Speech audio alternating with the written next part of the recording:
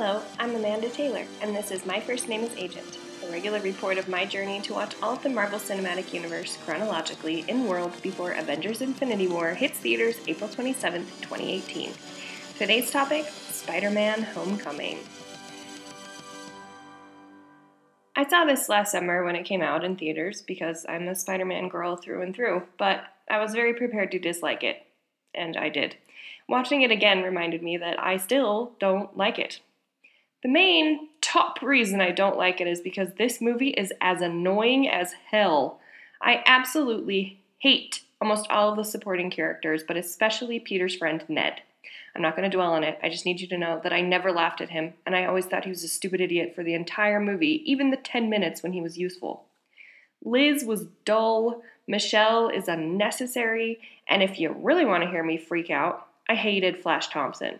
Not because he was also a stupid idiot, but because they made him a nerd.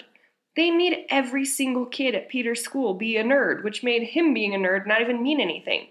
Flash on the Scholastic Decathlon team and not even being the star made me so mad. Truly.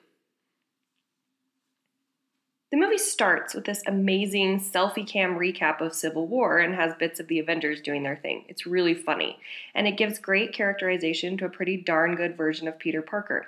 He has this preppy wardrobe and his one-liners. Tom Holland is pretty good. But then the whole thing lives in the shadows of the Avengers. It never manages to give depth to its own story or its own characters. What is Peter emotionally motivated by?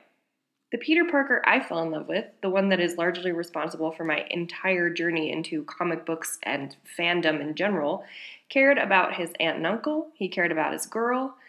In this case, I'm not sure what he cares about other than proving himself to Tony Stark. Also, I absolutely hate the suit that Tony gives him and how his obsession to prove himself as an Avenger became the movie. It just lost the edge that I like about Spider-Man. It lost, with great power comes great responsibility. It just wasn't right. Tony saves Peter several times, and Michael Keaton's Vulture was like too much compared to Peter. Having these adults come in and totally steal the scene from the title character is a problem. I realize that Peter Parker is young and a teenager and has a unique set of challenges for a superhero, but this is just silly and lazy. I read this great article that talked about how diminished Aunt May's character is and how insignificant she has become versus Rosemary Harris in the originals. This Aunt May is like your mom's cool younger sister type aunt and serves to make puns and apparently worry, though she seems so cool. The lack of interest in all of the characters, they're there for quips alone.